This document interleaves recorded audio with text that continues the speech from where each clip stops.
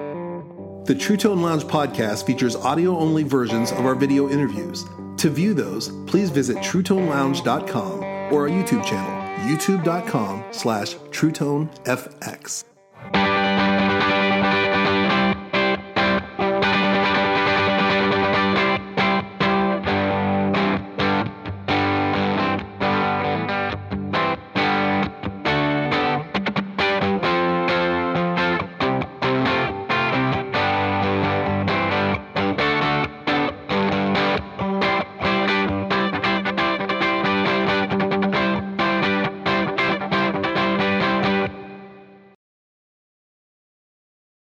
John, let's talk gear. All right. This becomes we're getting down to the nitty gritty. Sure.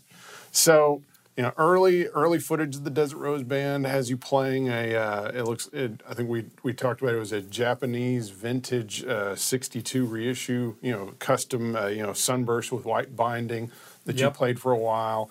And then you started playing an ASAT that was natural finish that's now in the possession of Brad Paisley. Right. You set up that transfer. I set that nice. up, and that's kind of a fun. Should we tell that story real quick? Sure. Okay. Yeah.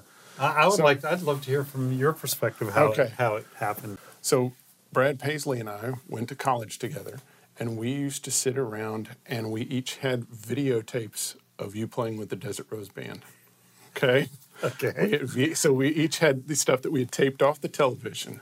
And so we would scrape up enough money to pick up a one-topping Papa John's pizza.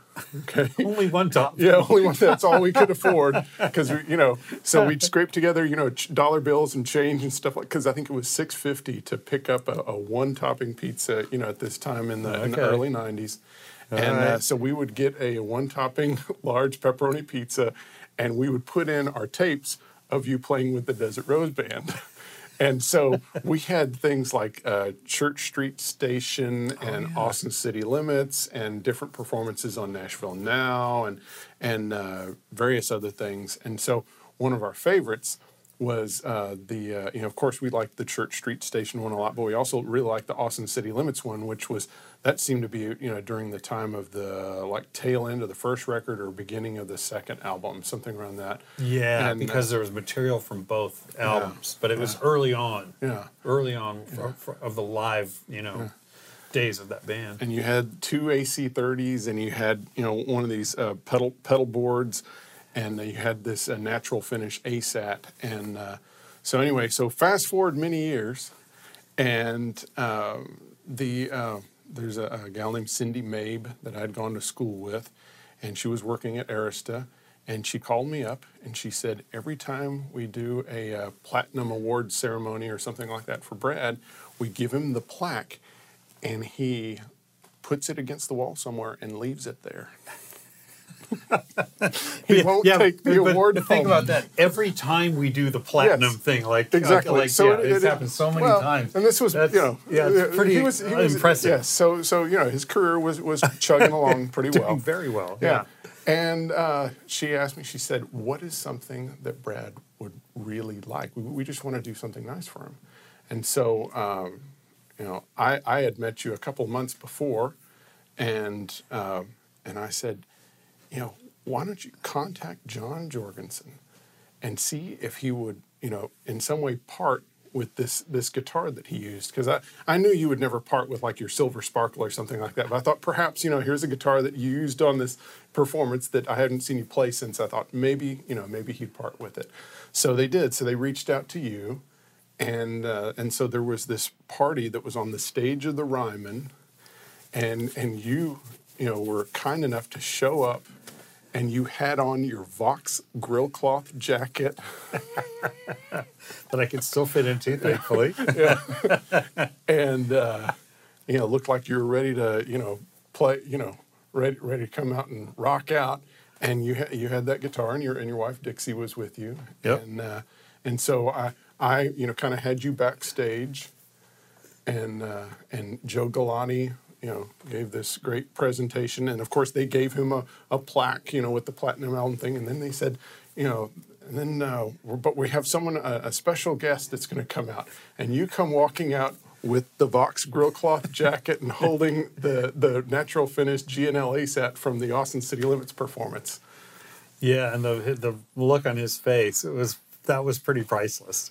I would love to see a little clip. Maybe there is a clip of that. You could it find it somewhere. I've never seen him that awestruck before. I mean, because he was just completely. He didn't know what to say. And there's I have a picture, and you can even tell in the picture that he's still kind of like in a dream or something. Well, it's so cool.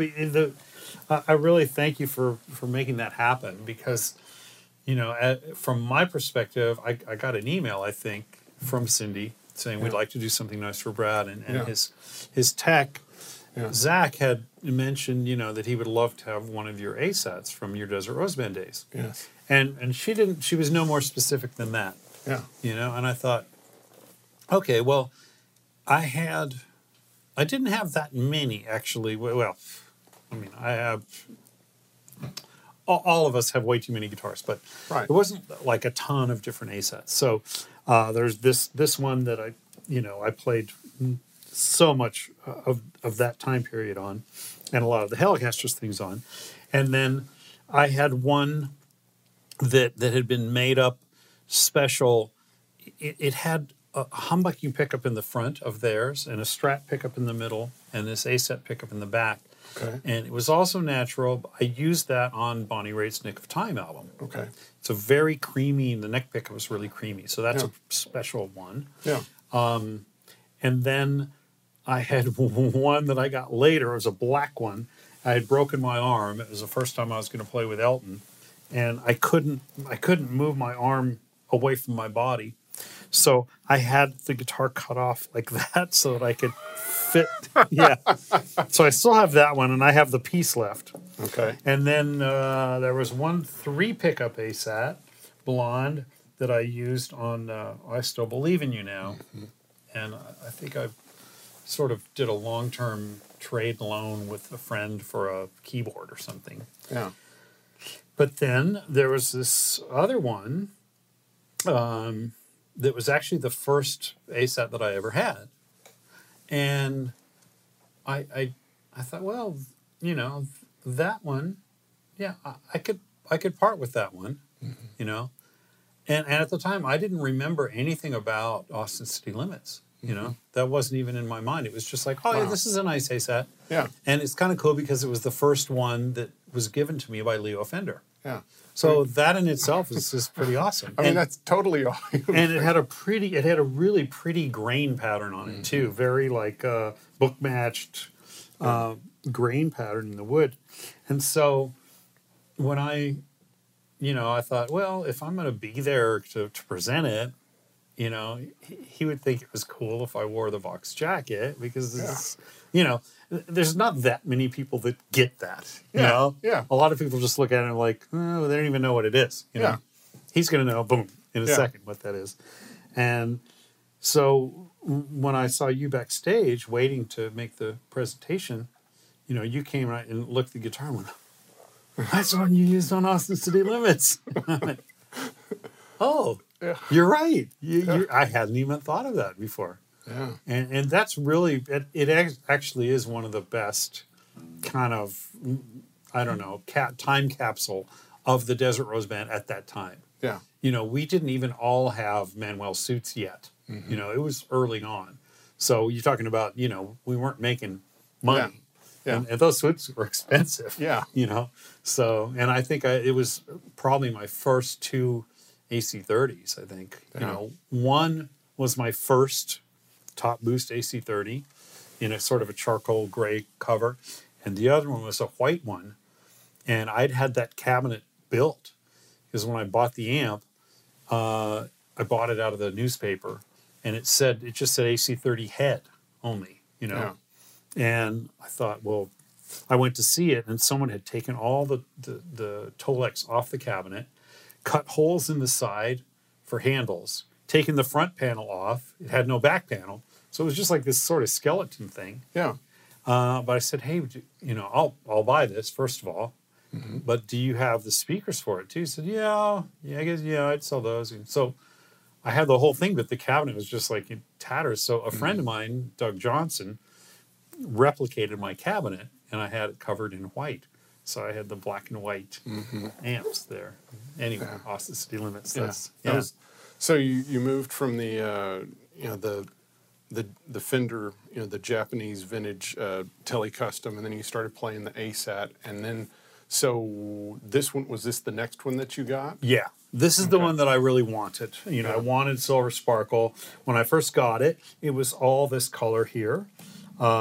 This gold color, it's just the lacquer yellowed to create that color. And when I asked them at G&O, could you make me a Silver Sparkle? Yeah. And Dale Hyatt was the product manager at that time, and he said, no, we're not going to do that. I said, come on, please, I really want it. And he said, no. He said, back in Fender, when we would make a sparkle finish like that, one little metal flake would get stuck in the ducting, and then it would drift down in the middle of a black finish and ruin it. You know? So I just kept begging, and finally they did this guitar for me. And I don't even know who did the finish. It's very, very thick. And it has, if you can see, it's cracked all along here, in some very cold weather. But I actually kind of love how it looks now.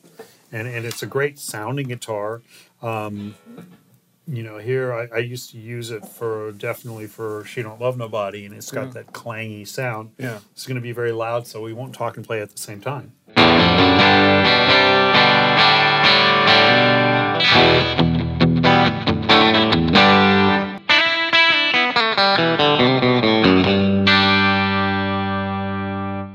So you hear it's got a lot of chime, and it's got a Tele sound, but it's a little bit more. It's a little girthier, and it'll drive the amp just a little bit. Yeah. Yeah. How much do you think that has to do? Because of course the strings don't go through the body on that. It's got a top loading bridge. It does have a top loading bridge, but if you took this bridge off, there's a route in the body about the size of a small Strat pickup. Okay. And this bridge has a metal piece that goes in the body. Oh, wow. So you do get some of the properties of string through body like on a regular Tele. Wow. And this bridge is very, how should we say, it's a very solid bridge. Has a lot of mass to it. It has a lot of mass.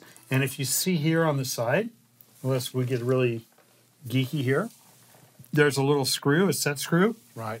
That pushes all of these bridge pieces together. So you get this big mass of metal, almost like a Les Paul Junior bridge, which is another one of my favorite type of guitars. And the regular Telecaster bridge, where everything is very, there's a lot of contact points. And I think that contributes to the harmonic content and the sustain of the guitar for sure. We just heard the back pickup of this guitar, which the back bridge pickup, I would say. Yeah. And it has, it has a bristly kind of sound.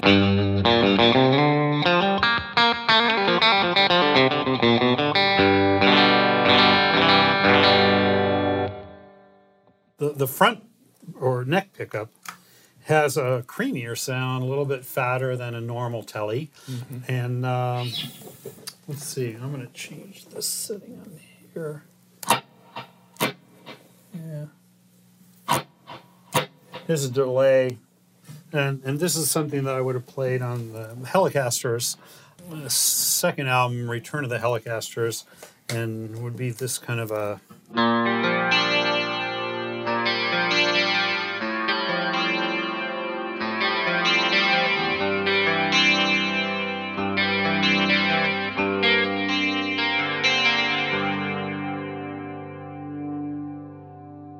There's a lot of harmonic content in that.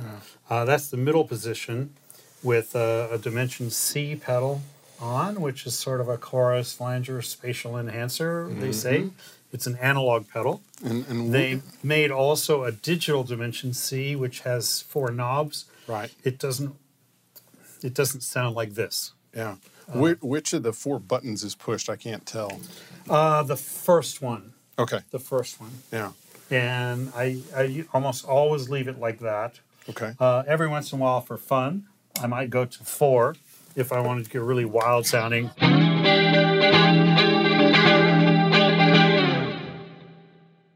But that's for special occasions. Yeah. And then otherwise, you've got this, Boss DD3, and you've got a RV2. That's the first of their digital reverb pedals, and it looks like you've got it on the plate setting. Yeah. Yeah. It is an RV2. I seem to like things that end in 2. Normally, if I had my choice, it would be a DD2 instead of a 3. Yeah. I have 4 or 5 different pedal boards, and most of them it's going to be the 2 on there. I'm not sure why. I'm just used to where the knobs go on that one. Yeah. I think the amount of decay that you can get is different, or some of the timing is a little bit different. Yeah. Otherwise, it's pretty much the same pedal, but it's a DC2, the Dimension Chorus. It's an RV2, and normally it would be a DD2. Yeah. I don't know if it's just whoever was in the 2 design phase is the ones that I like. But if I turn off those and just have the reverb,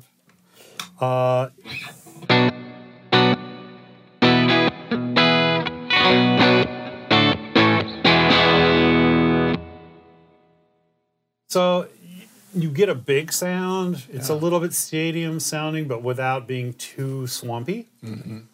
And so that's just the reverb by itself. If I add the delay in, you can hear the delay in kind of a medium. And I would usually, the way that I used to set that delay, I would play this song.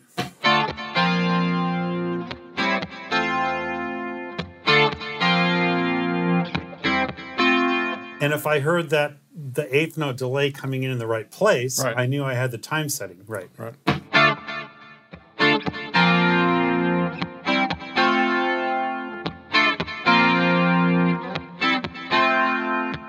So that's a song from the first Desert Rosewood album, the one that got away. Yeah.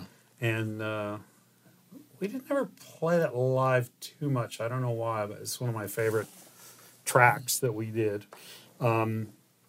I use the Dimension C a lot, for clean sounds. For example, on Love Reunited.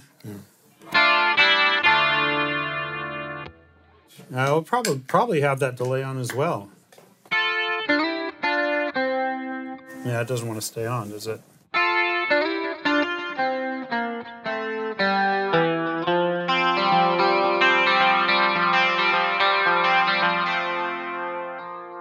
Again, that kind of country meets Pretenders. Yeah. Exactly. Yeah. Exactly. Yeah.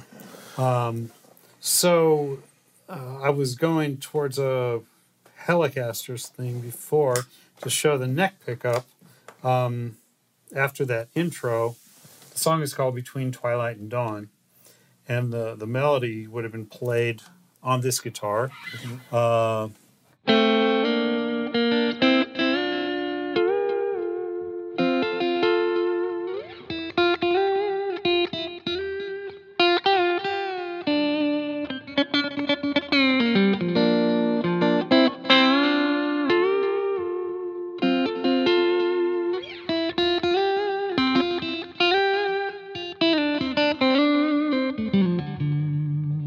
It's very nice, fat sound, And still clear, though.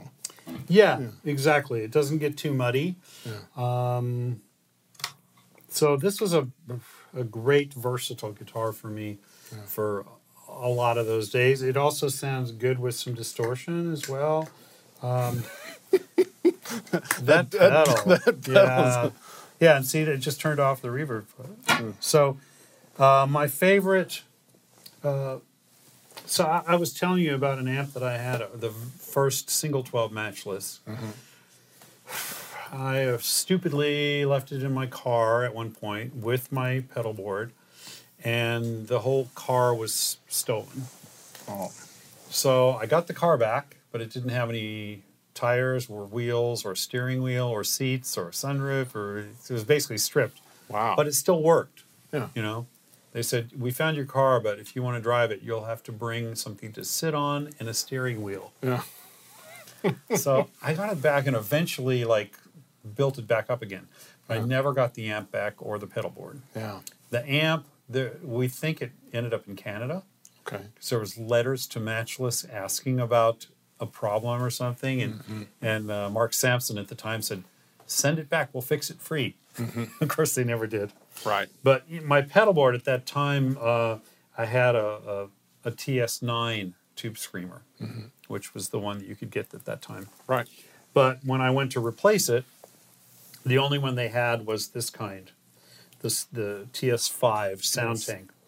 And I thought, oh, that looks so stupid. Yeah, the little I black hate that bug thing. looking thing. Yeah, I don't want that. So, but that's the only one that we have. Yeah. It's okay, well, I'll take it. Yeah. Well, it has ended up being my favorite tube screamer of all of them. I remember those being $35 or something like that on You sale. can still now get them for $35 on eBay. Wow. Next to it is the TS808, which of course is a very expensive, desirable pedal. But I only use that if I want to put them both on at the same time. Wow. So the just for normal stuff, I always use this tube screamer, distortion all the way, tone middle, level slightly less than middle. Okay. So the volume is about the same with or without it. So here's without it. Volume is about the same.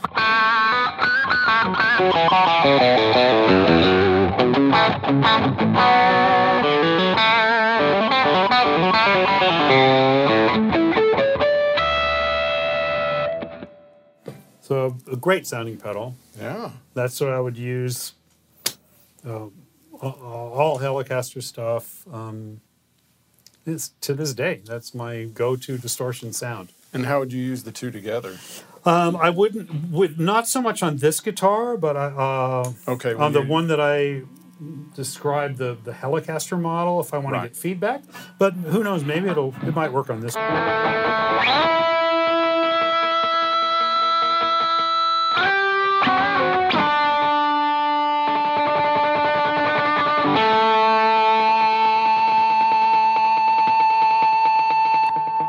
So you're using a $700 vintage overdrive pedal to create feedback. Exactly. Yeah. And you're using the $35 one as your main overdrive. Yeah. And, it's not that the 808s, it doesn't sound bad. It sounds nice.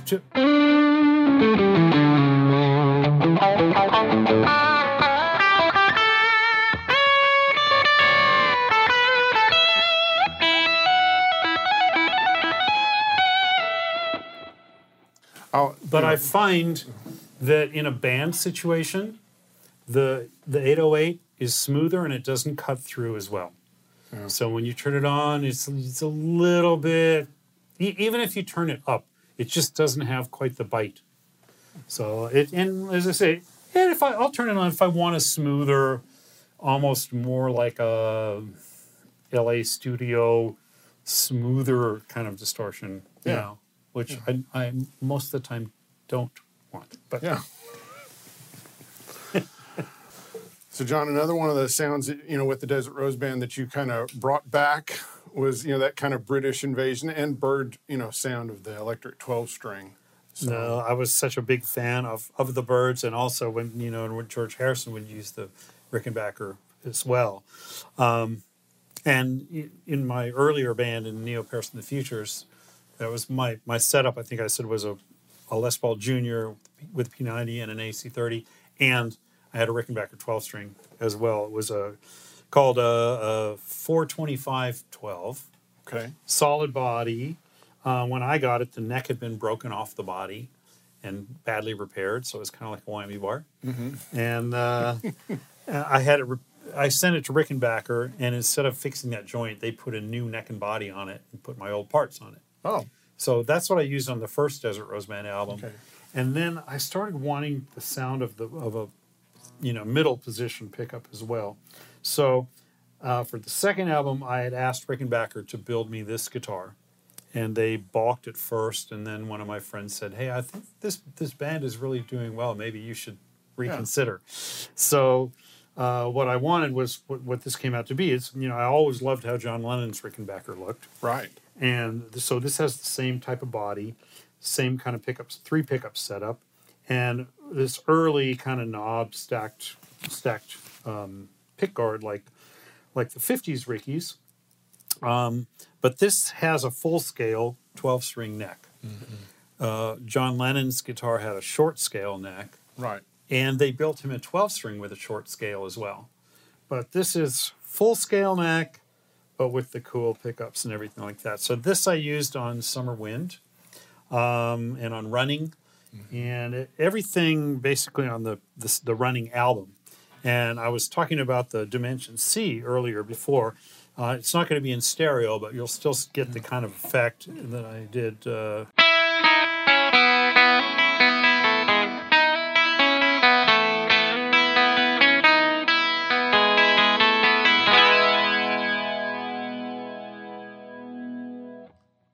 So I'll use the Dimension C just at the end of the phrase. I would also use it in the middle of the song. There'd be a phrase that goes like this.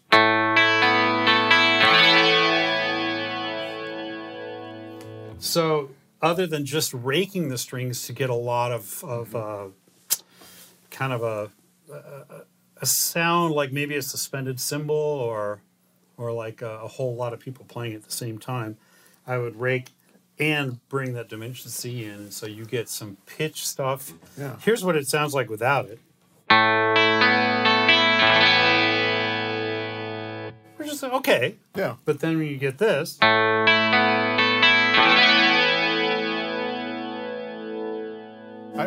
I've really appreciated that about your playing, where you would use an effect instead of just letting it stay on the guitar the whole time. Sometimes you would use an effect just for like a rake or something like that. It made that part of the song really stick out. Yeah. Thank you. That was sort of my idea. Yeah. The other thing, I use this guitar a lot on Running, which had sort of a Buddy Holly kind of melody section in it. It was a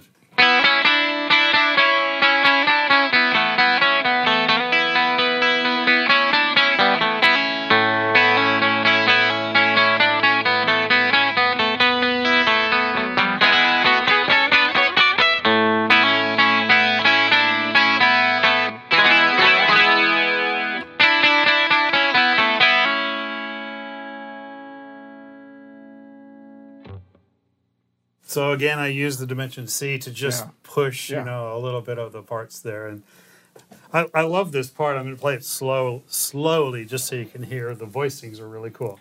I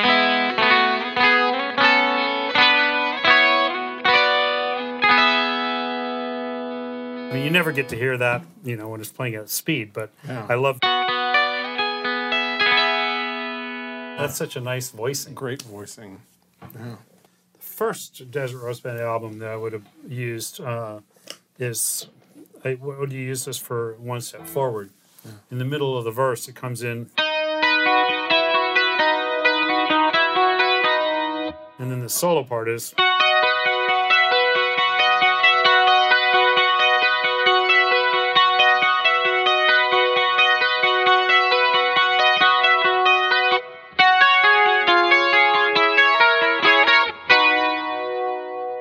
Again, you got a little Beatley in there. Totally. Yes. Well, the beginning of it, that's taken from Sloop John B. of the Beach Boys. Yes. So it's like. Yeah. And then the back part of it. I'm just following the chords. Yeah. And you wouldn't normally hear like a 7th chord so much on a 12 string. That's why it sounds kind of cool. Again, it's a little bit of voice leading. So this is my classical training comes out, in some different ways. 350-12. Custom made, probably one of a kind. Yeah. Great sounding instrument. 1988. Yeah. So this is a really cool 6-string bass. So I remember seeing this on television. I'm not going to geek out too much on you, but I remember seeing and just thinking how unique looking it was, and it sounded killer. Because that wasn't a common thing at that point in time. So you playing with the Desert Rose Band used that. Then Richard Bennett did it with Guitar Town, Right. And then Steve Earle, then a year or two later, Hayden Nicholas would do it with Clint Black on Killin' Time. Right. And so there were a couple of songs that kind of came out, but this is one of the earliest ones where the 6-string bass was used as a solo instrument instead of just a tic-tac. Yeah. And I remember hearing, on the first record, He's Back and I'm Blue. And yeah, on the recording, it was a Dan Electro. Yeah. This bass is really unusual. The body I found in a New York guitar show sitting under a table for $40, and it was new old stock, which means it didn't have anything cut out for a bridge or pickups or anything. It was just this body, and I thought, how cool is that? I didn't even really know what it was. I found out that it was a Premier, made by Premier, not the English Drum Company. Right. It was an American guitar and amp company. So I bought it, and I took it to Joe Glazier and asked him to build a neck for it, not thinking he would design a neck so beautiful like that matches perfectly the body, way cooler than an original neck on this. And, of course, he used some really pretty flamed wood, too. of course he did. You can see up here where it got discolored from the flood because this was sitting in a case for a couple weeks in water. Yeah. Some of the perloid started to come off, but it got glued back on. And then these are Dan Electro pickups and bridge. And so it basically has the same sound as my Dan Electro. And we talked about this vibrato pedal, which you so graciously provided. And this is the sound that I used on He's Back and I'm Blue. Middle position, which gets these in series, gives a fatter sound.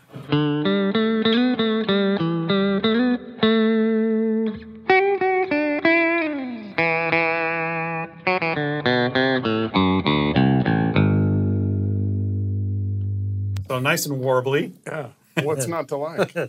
And I would also use this on One Step Forward, which is the first number one record for Desert Rose Band.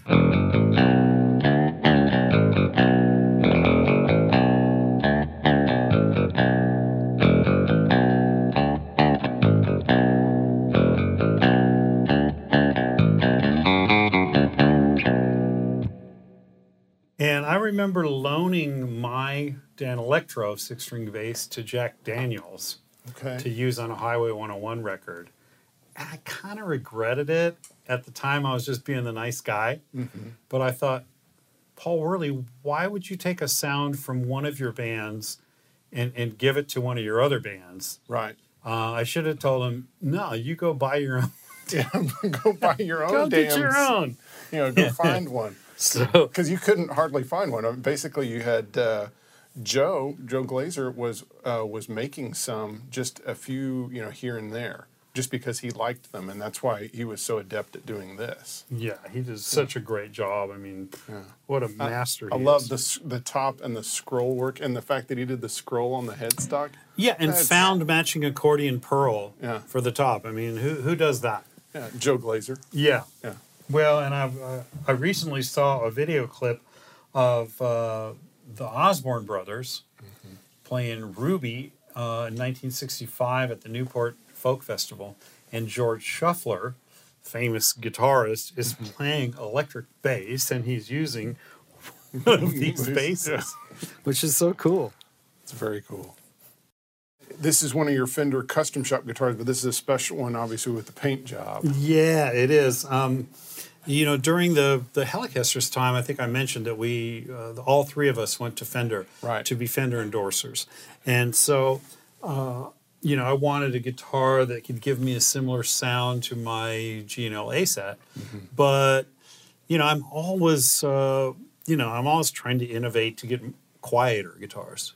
So I thought, how about humbucking pickups made out of Telecaster coils, underwound, so they don't get too thick, but they still sound like a Tele, but just not as noisy. And they tried to talk me into having them be stacked pickups, which I don't like the sound of 2 coils under a string. So I didn't want to do that. I also wanted the visual.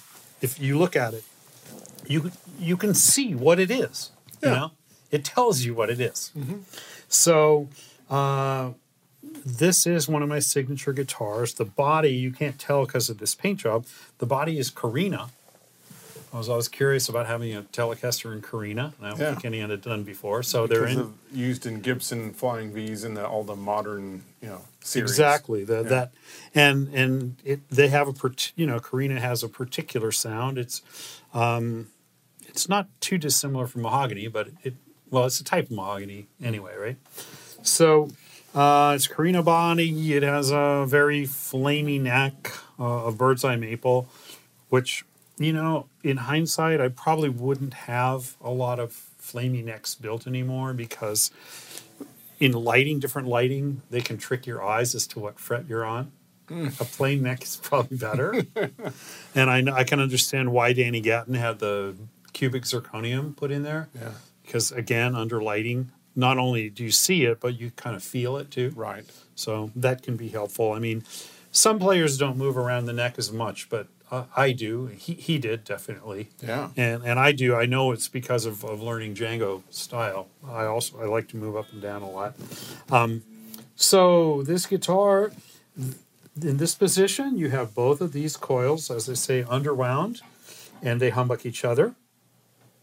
Same thing for this position. Both of these coils humbuck each other. Then this position, you have the 2 outside coils. Okay. This position, you have all 4. And in this position, you have the 2 inside coils. All right. So it's a pretty versatile guitar. I wasn't planning on those extra sounds, but the designers, Fred Stewart and Gene Baker, were the builders that worked on this with me in the Fender Custom Shop at the time. And then at that time, I was also playing with Elton John, and Goodbye Old Brick Road was one of my favorite of his albums, and it was one of my favorite things that we played on stage. Funeral for a Friend, which was from that album. A lot of guitar parts on that album. And so I had this done, and you can see, can you read that right there? I can barely read it.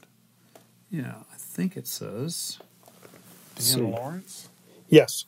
Dan Lawrence, 98. Dan Okay. Lawrence is the airbrush artist that did this. Okay. And it's an amazing paint job. It is. And the other thing that's amazing is this guitar went through the flood in Nashville 7 years ago.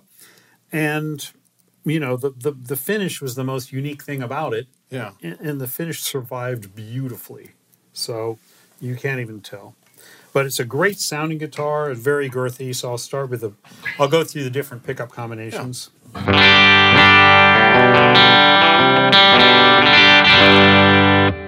It has a tone similar to the G&L ASAT, maybe a little fatter.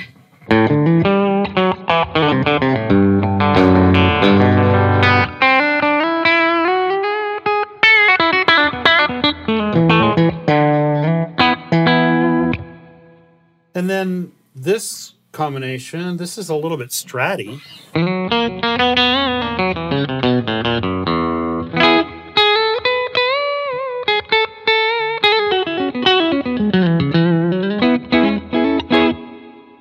This position is nice, smooth for rhythm.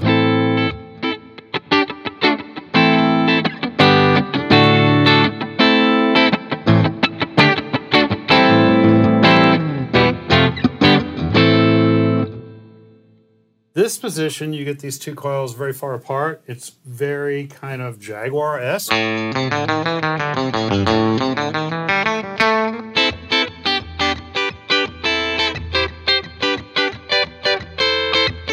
So good for funky rhythm.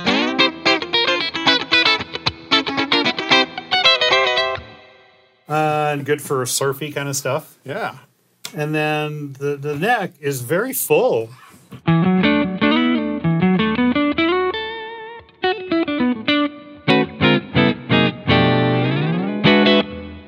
I could play jazz on it if you want. So this is my signature guitar. I play a guitar like this most often, not always this special finish one, but they came, the normal finishes were champagne sparkle, silver sparkle, and black with gold sparkle binding and pickguard. Yeah. The pearloid binding on that is really neat. And then the fact that they airbrushed over the control plate and it just looks, that is a strike over the top. Yeah. Wow. Spectacular. And the pickguard as well. And the one other thing is the painting goes over the side of the guitar. Oh my goodness, it's on the back too. Yeah. Yeah. Yeah, this guy was a great artist. He had done also a Captain Fantastic Strat, I think, for a friend of mine. Yeah. And I saw that, and I saw his work on that, and that's what, drove me to do this one. Got to do it. So I most often, if I'm playing a telly on stage, it will be this one or one of my other. I have a prototype. A champagne sparkle prototype that's my kind of go-to. Yeah. So here's another Elton guitar. Tell us about it. Yeah, this is a 1983 Flying V, and I think it was called a historic reissue maybe at the time. They did a batch of these, I think some Moderns and some Explorers. And they had been building these models, but not to the original specs for a while. So this kind of went back to the original specs with this kind of plate and all the little features. So this guitar was hanging up in a shop called Black Market Music on La Cienega in Los Angeles. And I lived in West Hollywood at the time, and I would drive on that street often. And I'd see this hanging up in the window. And it always reminded me of the Kinks. Yeah. And I'd never had a Flying V, and I just thought how cool that is. And the day that I left for my first rehearsal and tour with Elton John, they sent a car for me, as they did in those days, to take me to the airport. And on the way, I just said, driver, stop right here. And so we stopped at the guitar shop, and I just went in, and I just bought it. I didn't haggle. I didn't try to get a price. I didn't trade anything. I was like, I'm going to go play with the ultimate 70s rock star. I'm going to have the ultimate 70s rock guitar. That's right. So I got this, and I didn't know at the time. Now these are Tim Shaw humbuckers, so there's kind of a deal on their own. And, of course, this is Carina. Again, it went through the flood. You can see a little bit of damage there and a little bit of finish loss here, and you can see some, cracking the finish there. Right. But still, not bad. Pretty unscathed. I mean, relatively. Yeah, you would never know if I hadn't brought that up. So I ended up using this for slide and also for some tunings, songs with tunings like Bitches Back. Yeah.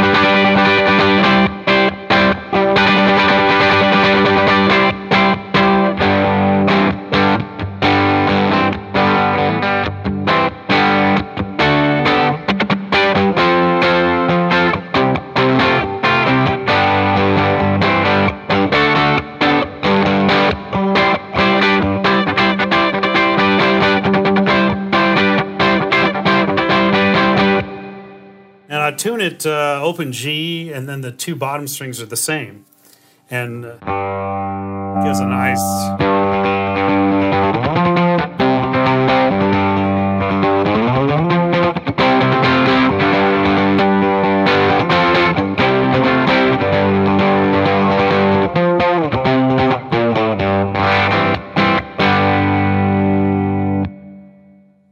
And that's, you can hear reverb from the reverb pedal, but otherwise any kind of overdrive or distortion is just this guitar driving the matchless JJ30 amp on about 1. Yeah.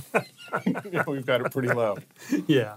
So let's talk about matchless, for a second, because I don't think some people might be aware that, of course, you had a signature model amp that Matchless made. Yeah. But a lot of people don't realize how much you were involved with Mark Sampson in the early days. You told me stories about how you had AC30s that you were touring with, at the Desert Rose Band, and they were falling apart. And they weren't falling apart, but they were having problems. They were falling apart. And you were contacting Mark Sampson, and he was like walking you through how to repair them on the phone. Well, yeah, that's absolutely true. I mean, at the beginning, when Desert Rose Band started touring, I had 4 AC30s to try to keep 2 working at any given time. And that's not because they were poorly built or anything like that. They were just old, and they weren't used to being on a bus vibrating and stuff. You know, one show at the Bottom Line, I remember turning on my amps. One didn't come on. I looked in the back. The transformer was dangling by the wires. It had just vibrated loose. Right. So I had those kind of things all the time. When I first became aware of Mark because I was buying parts at a shop on Sunset Boulevard in Hollywood, and I kept bugging the guy for more and more Vox parts. And finally he said, look, here's the guy that I get all this stuff from. He's in Iowa. So he gave me Mark's number. Okay. So I contacted Mark and I bought a couple things from him. And then I started asking him about repairs. And he said, yeah, well, send me your amps. And I said, I don't want to do that. I said, what if I bought you a plane ticket and you came out here? And so I did. He came out and he stayed at my apartment and he fixed my amps and he brought out some stuff to trade and whatever. And so we just became friends, and I kept saying, I think the AC30 thing, people are going to start playing it more and more. Because in LA at the time, not that many people, like maybe Tom Petty, Edge, Bryan Adams, maybe, just a few people. So, but I think it's going to get bigger. So, to shorten the story, eventually he did move out to California, and it was not that easy to set a family and stuff, and cost of living is quite different Iowa to California. Yes. But he came out and he was, pretty quickly, everybody in the know wanted him repairing their amps, and his customers were like Michael Landau and stuff like that. Yeah. Jack Joseph Puig used him a lot, and Albie Galutin. Anybody who had vintage studio gear or amps was onto him. Well, I kept asking him at the time, couldn't you build me an amp that sounds like an AC30 but it's not old, like a new one, but don't change the sound, don't change the specs, just build it strong. Well, he thought about it. Well, finally he hooked up with a guy named Rick Parada, and Rick was a very organized guy. Mark is not organized, but just kind of geniusy with sound and tubes and all that. And he said, we're going to do it. He said, I've taken apart a transformer. I'm going to have them remanufactured, to count the lines, the insulation, all this stuff. And if, what do you want on the amp? And I said, well, I've got to have the top boost channel, an AC30. And I would like a phase switch on the back, because when I was doing stereo, miking in the studio, I'd always have to switch the wires and test the phase. It'd be nice to just have a switch. Yep. I'd like 2 outlets on the back, so if I have stuff to plug in. I would like a half power switch to make it like an AC15, drop out 2 of the power tubes. And he said, what about a master volume? I said, no, I hate master volume. He said, but I have to have that on for marketing. I said, well, okay, well, if you do, then have it be able to get out of the circuit, like put a push-pull switch or something on it. Okay. And he said, what about the second channel? I said, what about, would you like a Princeton or like a Fender? I said, no, I hate Fender stuff. Don't. I said, I don't care, whatever you want. He said, maybe an AC15 channel. They have a different tube and it might be cool. I said, okay, whatever, I don't care. Yeah. Just as long as you have the toughest channel and the other, I'm cool. So that's what he built, and that became the DC30. Yeah. So those were your specs. Basically, yeah, basically. So he sent the first one out with me on tour with Desert Rose Band, and he traveled with sometimes as a tech too. But he sent it out and worked great. He knew what to design out because he'd repaired so many amps, so he knew. And he built it. It was fantastic. And of course, they sent one to a shootout at Guitar Player magazine. It won. People went crazy, and Matchless just. His business went nuts from there on. Right. And he's developed a couple other models, and, one was the SC30, single 12. Another one was an 80-watt, kind of like an AC100. Great sounding amp. I had that for a little while, and then Michael Landau took it and tried it and wouldn't return it. He loved it that much. But long story short, so Matchless became very successful, and I had kind of gradually moved to the SC30 single 12 model. And so we were going on, Mark and I were, friends, and he said, we should do a signature model amp. I said, but, I want everything I wanted, I told you, in the DC30. Yeah. He said, but now you use the single 12. I go, yeah. He said, well, is there anything? Oh, and also in the Roger McGuinn doing that album, I never plugged into that second channel. I just ignored it. Mm-hmm. Well, one day I just said, let me just try this. And I went, oh my God, that's the best sounding thing I ever heard in my life. And from then on, I never plugged into the first channel anymore. Wow. I love that EF86 too, sound and single 12 and all that. So that was what I was using all the time. I said, well, if we do a signature amp, let's do it that channel, but I'd love to have reverb and tremolo on board, in the single 12. So, and I said, and I love the old look of the custom amps, the sparkly ones. So let's do a single 12, the second channel, add tremolo and reverb, and cover it in a sparkle. What color? I said, blue or gray or white or some combination of those. What about red? No, I don't like that. Gold? No, just those. Okay. He said, it's going to be really expensive. I said, I don't care. It doesn't matter to me if you're okay to build them. Yeah. So he did, and it was released at the NAMM show 1997. He said, people don't care how much it is. They're ordering it anyway. So that became the signature model amp. They weren't supposed to build it in any other colors besides blue, white, or gray. They ended up building some in red and some in gold, which I've seen.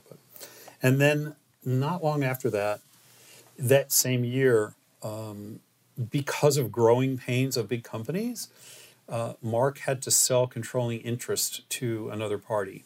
This guy was a lawyer.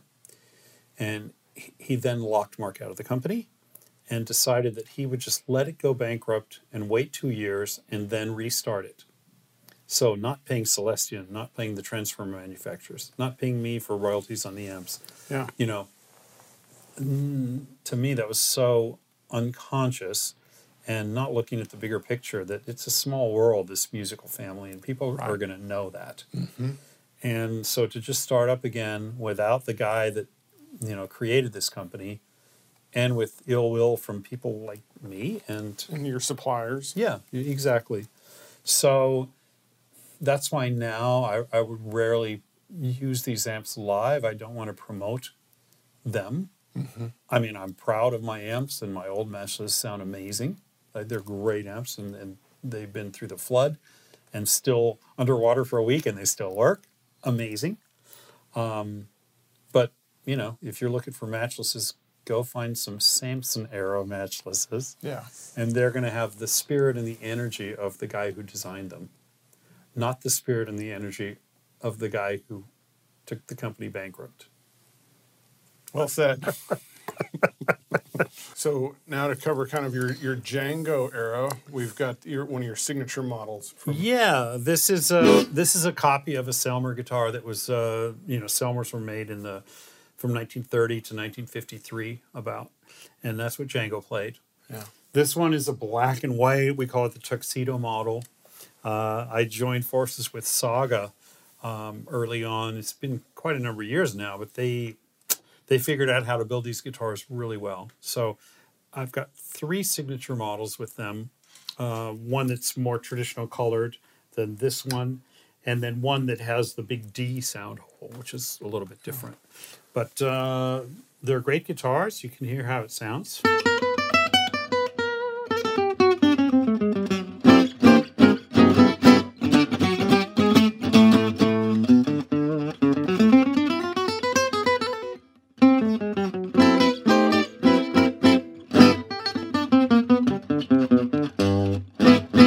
They have a very kind of tight and projecting sound. So, and part of that is due to the longer scale of it, and then the fact that the kind of the interesting strings that are used for it, and then the inner baffling of the body and such. Well, this doesn't have any inner baffling. I use a little bit of foam here that helps the body not create a resonant low tone. But Yeah, the strings are unusual strings because they have a steel core, like a steel string, but the winding is silver-plated copper, like a classical string. Okay. So that's why they have a sound kind of in between a steel string and a classical. You use a very heavy pick. You see, this is probably 4 millimeters thick. Oh my With a goodness. bevel on the edge. And the body has a little bit of a dome right here. It's not a big arch, but it's the top is kind of glued to braces that have a little bit of an arch. So it's almost like this is a speaker dome, and the bridge kind of the bridge sets that top and the body in motion.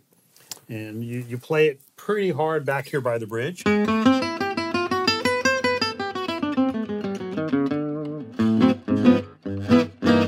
You don't want to play up here because that's a terrible sound.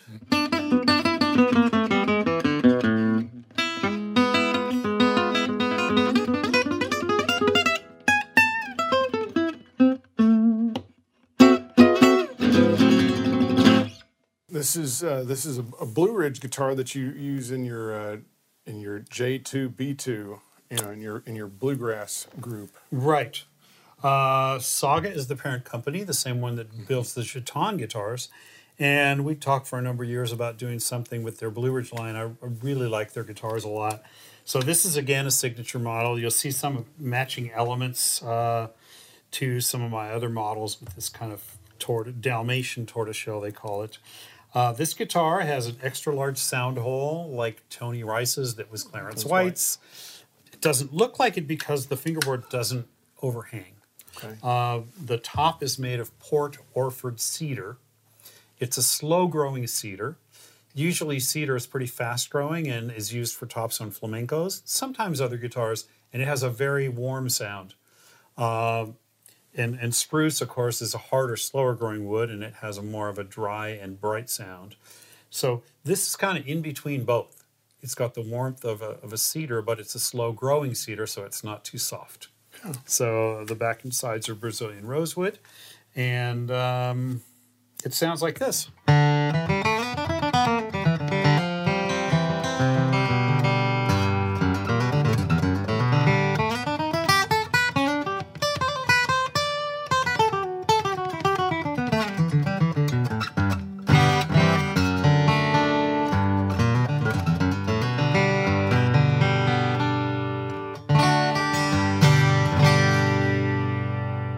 Big, full bluegrass sound.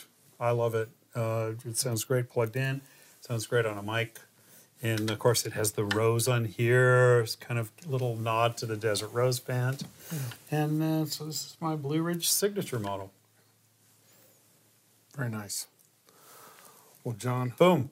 Yeah, I really appreciate you coming out today. Hey, This it's is my pleasure. A really special treat. It's my pleasure because I know you know, and so it's fun to tell about stuff that you might actually give a shit about and be interested and know some of the details. So, because I carry around a lot of this stuff in my mind, and most people are like, my wife's like, guitars again, strings, blah blah blah. So boring. So, not to us. Good. Right. Thank you. You're welcome. This has been an audio presentation by TrueTone, TrueTone.com.